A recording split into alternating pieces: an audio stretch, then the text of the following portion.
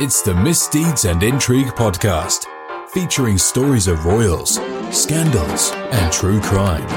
Here are your hosts, Carrie and Larissa.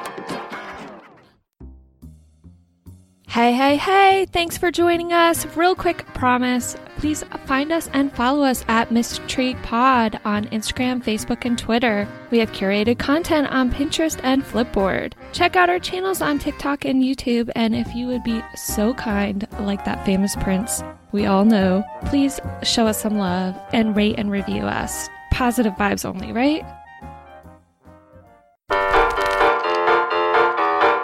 But first, champagne.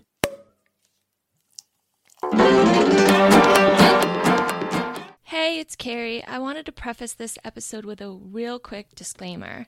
Larissa and I had recorded a story that is about to follow, but my vocals kind of sucked. So we used a prior episode of the same topic with Shannon of Crime Anxiety Podcast instead when the show was under a previous title. I did try to take the breathiness out, by the way. So I hope you enjoy and stick around for more misdeeds. Stop me. I think maybe we should do this every day. I have to say, I hate my obsession of disaster porn. I don't know what has caused this, but if there's avalanches, landslides, it's not that I enjoy it. It's just that I'm fascinated. And I'm like, how did they survive? How do people survive in that? And I'm worst case scenario girl, right? So I'm always trying to figure out how people survive these things. And it's... Ugh. Hi, Shannon. Hi, Carrie. How are you?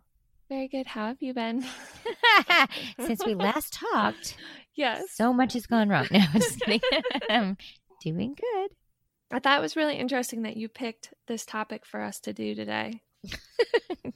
Because I know it's not the most I know it's not one that is super interesting, but you did see the photo, right?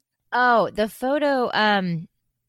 Oh, that's right. I did pick it. I was like, what are you talking about? That's right. You sent me 3 and I picked. You're right. Yeah, the photos are haunting. It's really surreal sad to see anybody, much less a child, right before they're dying. I mean, it's just very upsetting. Very, very upsetting. So what we're talking about today is about this girl who's 13, but she looks much younger, who was trapped during, I guess you would call it like a mudslide. Right. From a volcano. Mm-hmm. And it ultimately killed like 23,000 people, but she's in her village. And when we get to the part, I'll explain how her body was pinned. Right. But she's pinned and you see her from the waist up and she's lucid and all that. But basically by the end of 60 hours later, the doctors thought it would be more humane for her to die. Right. And so there was a journalist that happened to be there and he was interviewing her and talking to her and he took a photo and it won, I think that year it won like a major photography award. But when you look at the picture, it's so haunting. Her eyes are almost black and her hands are very whitened and her face has swelled and it's just the saddest, most haunting picture. It really is. On November 13th, 1985, a highly active volcano in Colombia erupted. The glacier snow and ice melted as a result and caused mud and debris to flow down the mountain into the villages at its base. The volcano is approximately 80 miles west of the country's capital city, but appropriate help, medical attention, and disaster relief couldn't be found in the days that followed. So basically what happens is volcanic debris mixed with the ice, and it caused a volcanic mudslide of these debris and ash and all that. So Amira, do you know how to say that? I think it's Omira. Okay, Sanchez was a 13-year-old girl who lived in the village of... do you want to take this one? No, Armero. That's what it looks like. Yeah, so at the volcano's base, which was 100 miles from Colombia's capital city. So Amira was lucid and trapped in a pool of water for 60 hours before she died. And she was surrounded by people who talked to her, fed her sweets, sang songs, and tried to save her those 3 days.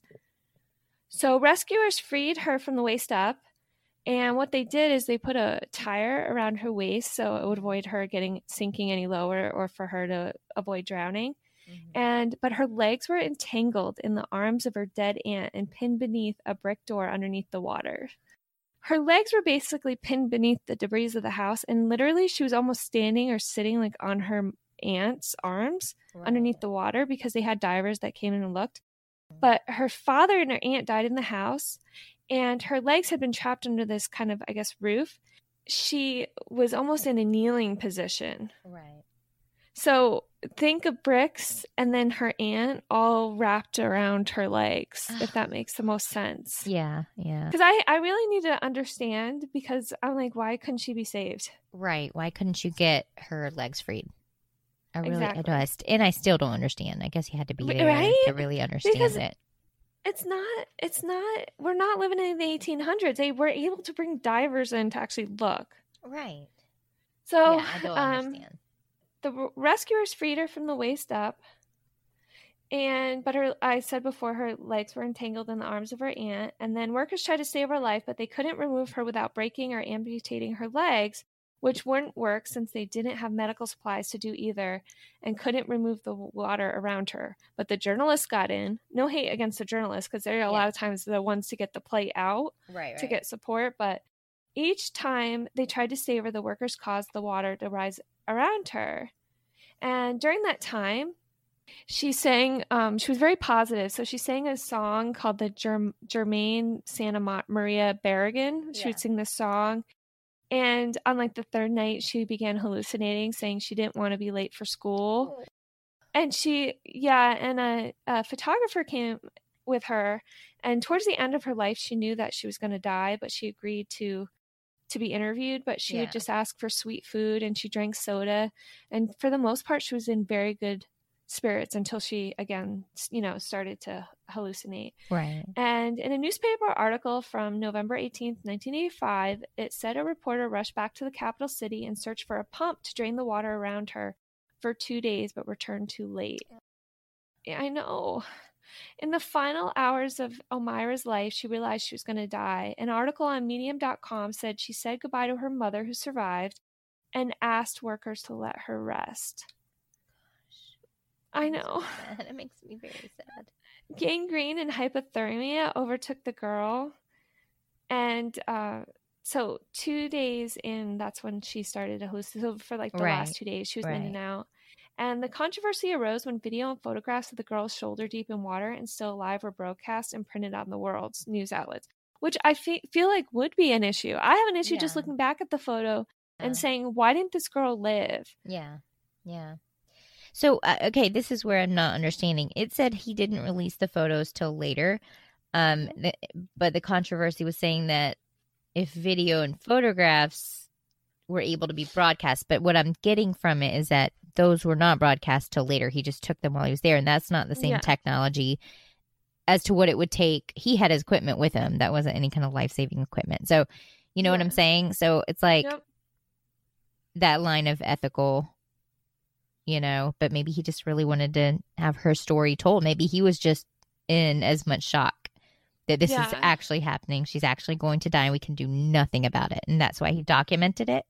Yeah, and he's there for 3 days with her. Like, how does this not have a happy ending? How is this not Jessica in the well? Or, or why is this particular? I would have literally, if I had been there, I would have just kept holding out hope even till the very end. Even when the doctors were like, it's just better to let her go and more humane, because if we amputate her legs, she could still get disease, and we don't have the services here to take care of her. That's so upsetting.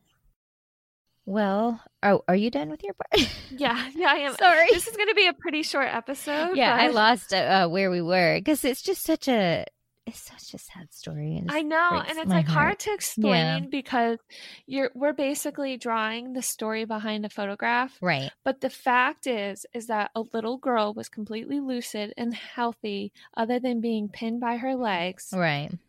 Waist up for 3 days. Mm-hmm. And she could not be saved. That just blows my mind. I mean, you're just thinking all the things like, why couldn't helicopters with some things come in or something? Anything. Yeah. Yep. I don't know. Many people questioned how technology used to capture and record the agonizing 3 days was able to reach her, but technology and resources that could save her life were nowhere to be found. Why didn't officials warn the citizens surrounding towns of a possible eruption, and why wasn't there an evacuation?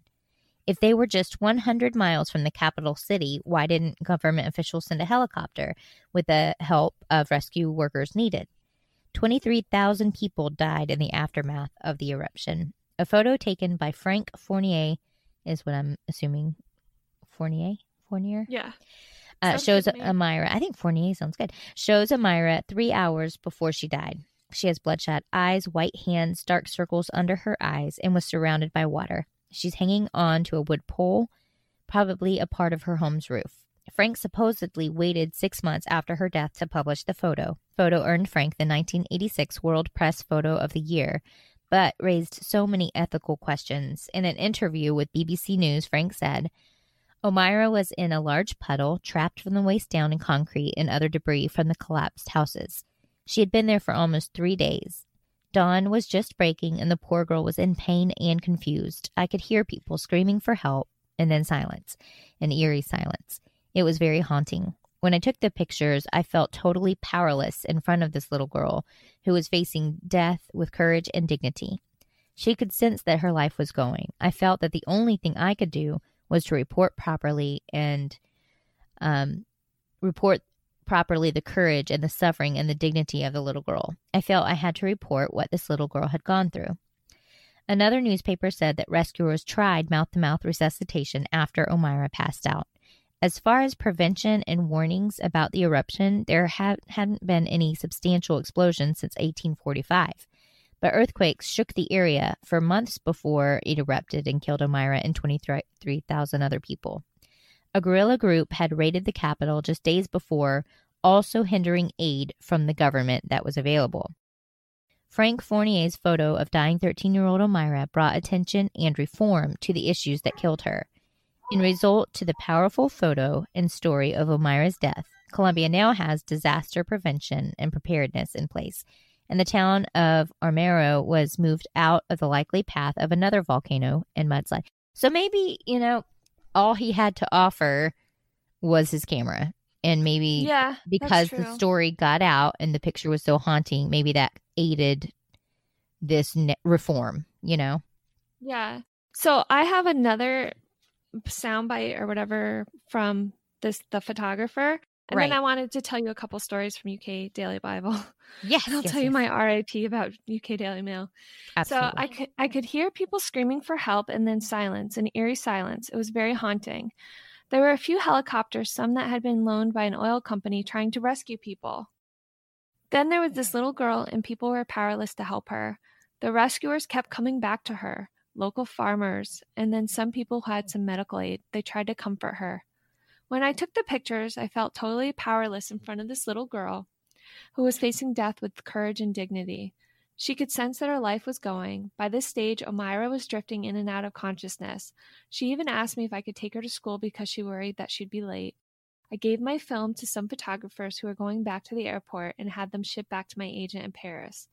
Omira died about 3 hours after I got there. Oh, that's devastating. Yeah, so he wasn't standing around for the 3 days just taking pictures. So he arrived right at the end and just thought, hey, this story needs to be told. Like, I don't understand. How did the guerrilla group prevent? Did they just completely damage the whole? I don't understand how that part fit in. Yeah, and a lot of times I thought, like, guerrillas groups, a lot of times I thought they were for the people. Right. You don't want to win over the people. I do want to tell you, though, there's a book. I don't know if you're a big reader. Yes, but this book is a good read. You won't be able to put it down. When you read it, you will look at Jean T from Marrying Millions. Yeah. You will look at her in such a different way. Right.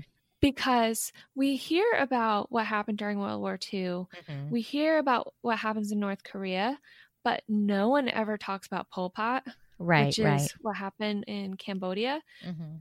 It's, I don't want to say an easy read because it's a terrible read, but right. It's not a read where you feel like you have to be, it goes into what happened to the family, not the politics. Right, exactly. So you actually feel it. So the book is called, and this is why as soon as she mentioned very briefly about her background of only having her mother and coming Right. from that camp. Mm-hmm. Okay, so from 1975 to 1979, through execution, starvation, disease, and forced labor, the Khmer Rouge systematically killed an estimated 2 million Cambodians, almost a fourth of the country's population. This is a story of survival, my own and my family's. Though these events can constitute my experience, my story mirrors that of millions of Cambodians. If you had been living in Cambodia during this period, this would be your story too. So when you read this, no lie, you may cry, because targeted the educated of the country, and then they pushed them out. Besides systematic executions, they pushed them out to the farms. Right. And they put them basically in these concentration camps, and then routinely, like when her mother and her sibling was taken, they basically marched them with other women and children and just gunned them down and were put in mass graves. Like, it's something we just don't hear about. And as soon as I made the connection when she was telling her story, Right. I was like, oh my gosh, I basically read a book by somebody else who shared a very similar experience. As ruler of Cambodia, Pol Pot was responsible for killing nearly 2 million people. That's a quarter of the country's population. In his 4-year reign, Pol Pot tortured and starved the Cambodians to death. Men, women, children, and babies were often brutally clubbed to death with hammers and buried alive. He turned Cambodia into a killing field. When I first spoke with Pol Pot, he refused to take responsibility for an absolutely cataclysmic, catastrophic destruction of innocent people. By April 1975, Pol Pot's Khmer Rouge were in the capital, Phnom Penh. When Pol Pot and his army arrived in Phnom Penh, they immediately evacuated the entire population into the countryside. In what would be known as Year Zero, Pol Pot began to destroy and rip up Cambodian society, reducing it to a state of primitive barbarity. 2 million Cambodians living in Phnom Penh were evacuated in 72 hours. Believing the city people to be contaminated by their past lives, Pol Pot would rewrite their histories. Money was banned, the Buddhist religion outlawed, and the country's name changed to Kampuchea. Then he dispersed the city people to peasant villages throughout Cambodia, where they would grow rice and build dams for the revolution. Here, in this idealized peasant state, he would purify them through hard labor and brutality. Little more than nameless, faceless slaves, the city people would literally be worked to death. You work 12 to 16 to 18 hours, working in the field, growing rice, harvesting rice, building dams. There's a lot of people do a lot of harsh work. I mean, people work. They work you until you drop dead. Fear and the threat of arbitrary, casual death was everywhere. At one point, I remember just working, and then they just walk up and just shoot the person in the head. You know, the guy just walk up and go boom. In fact, most of Pol Pot's victims were killed not by bullets, but beaten to death with blunt instruments. And there was Jody and I did an episode once about creepy places. Mm-hmm. And one of them, because I didn't even know, like, Pol Pot, I only knew there was torture. I didn't know.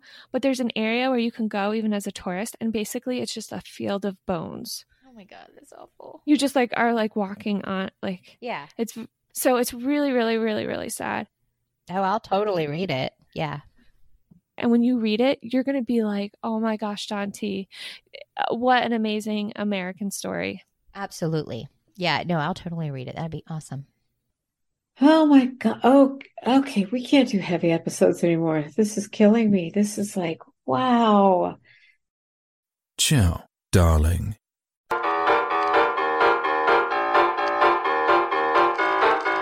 Still too early to go to Tiffany's. I guess the next best thing is a drink.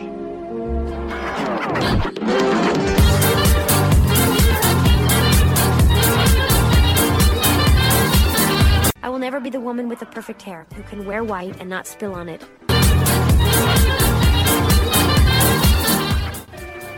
All right, Mr. DeMille, I'm ready for my close-up.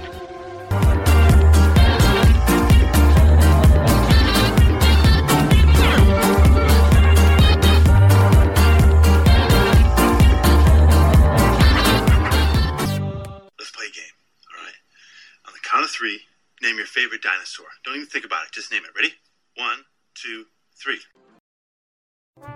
Hey, it's me again, and you thought you probably had enough of my voice by now. Just a quick reminder to find us and follow us on Instagram, Twitter, and Facebook at Miss Intrigue Pod. Follow us on Pinterest and Flipboard, where we collect featured stories from across the internet of royalty, chronicles of interesting events in history, and of course, true crime. Lastly, check out our YouTube channel because everyone has one, right? That features playlists of documentaries and other related segments from our podcast topics. And if you want to hit us up, check out MissDeedsAndIntriguePodcast.com. But we don't have a complaints department, just to give you a little heads up.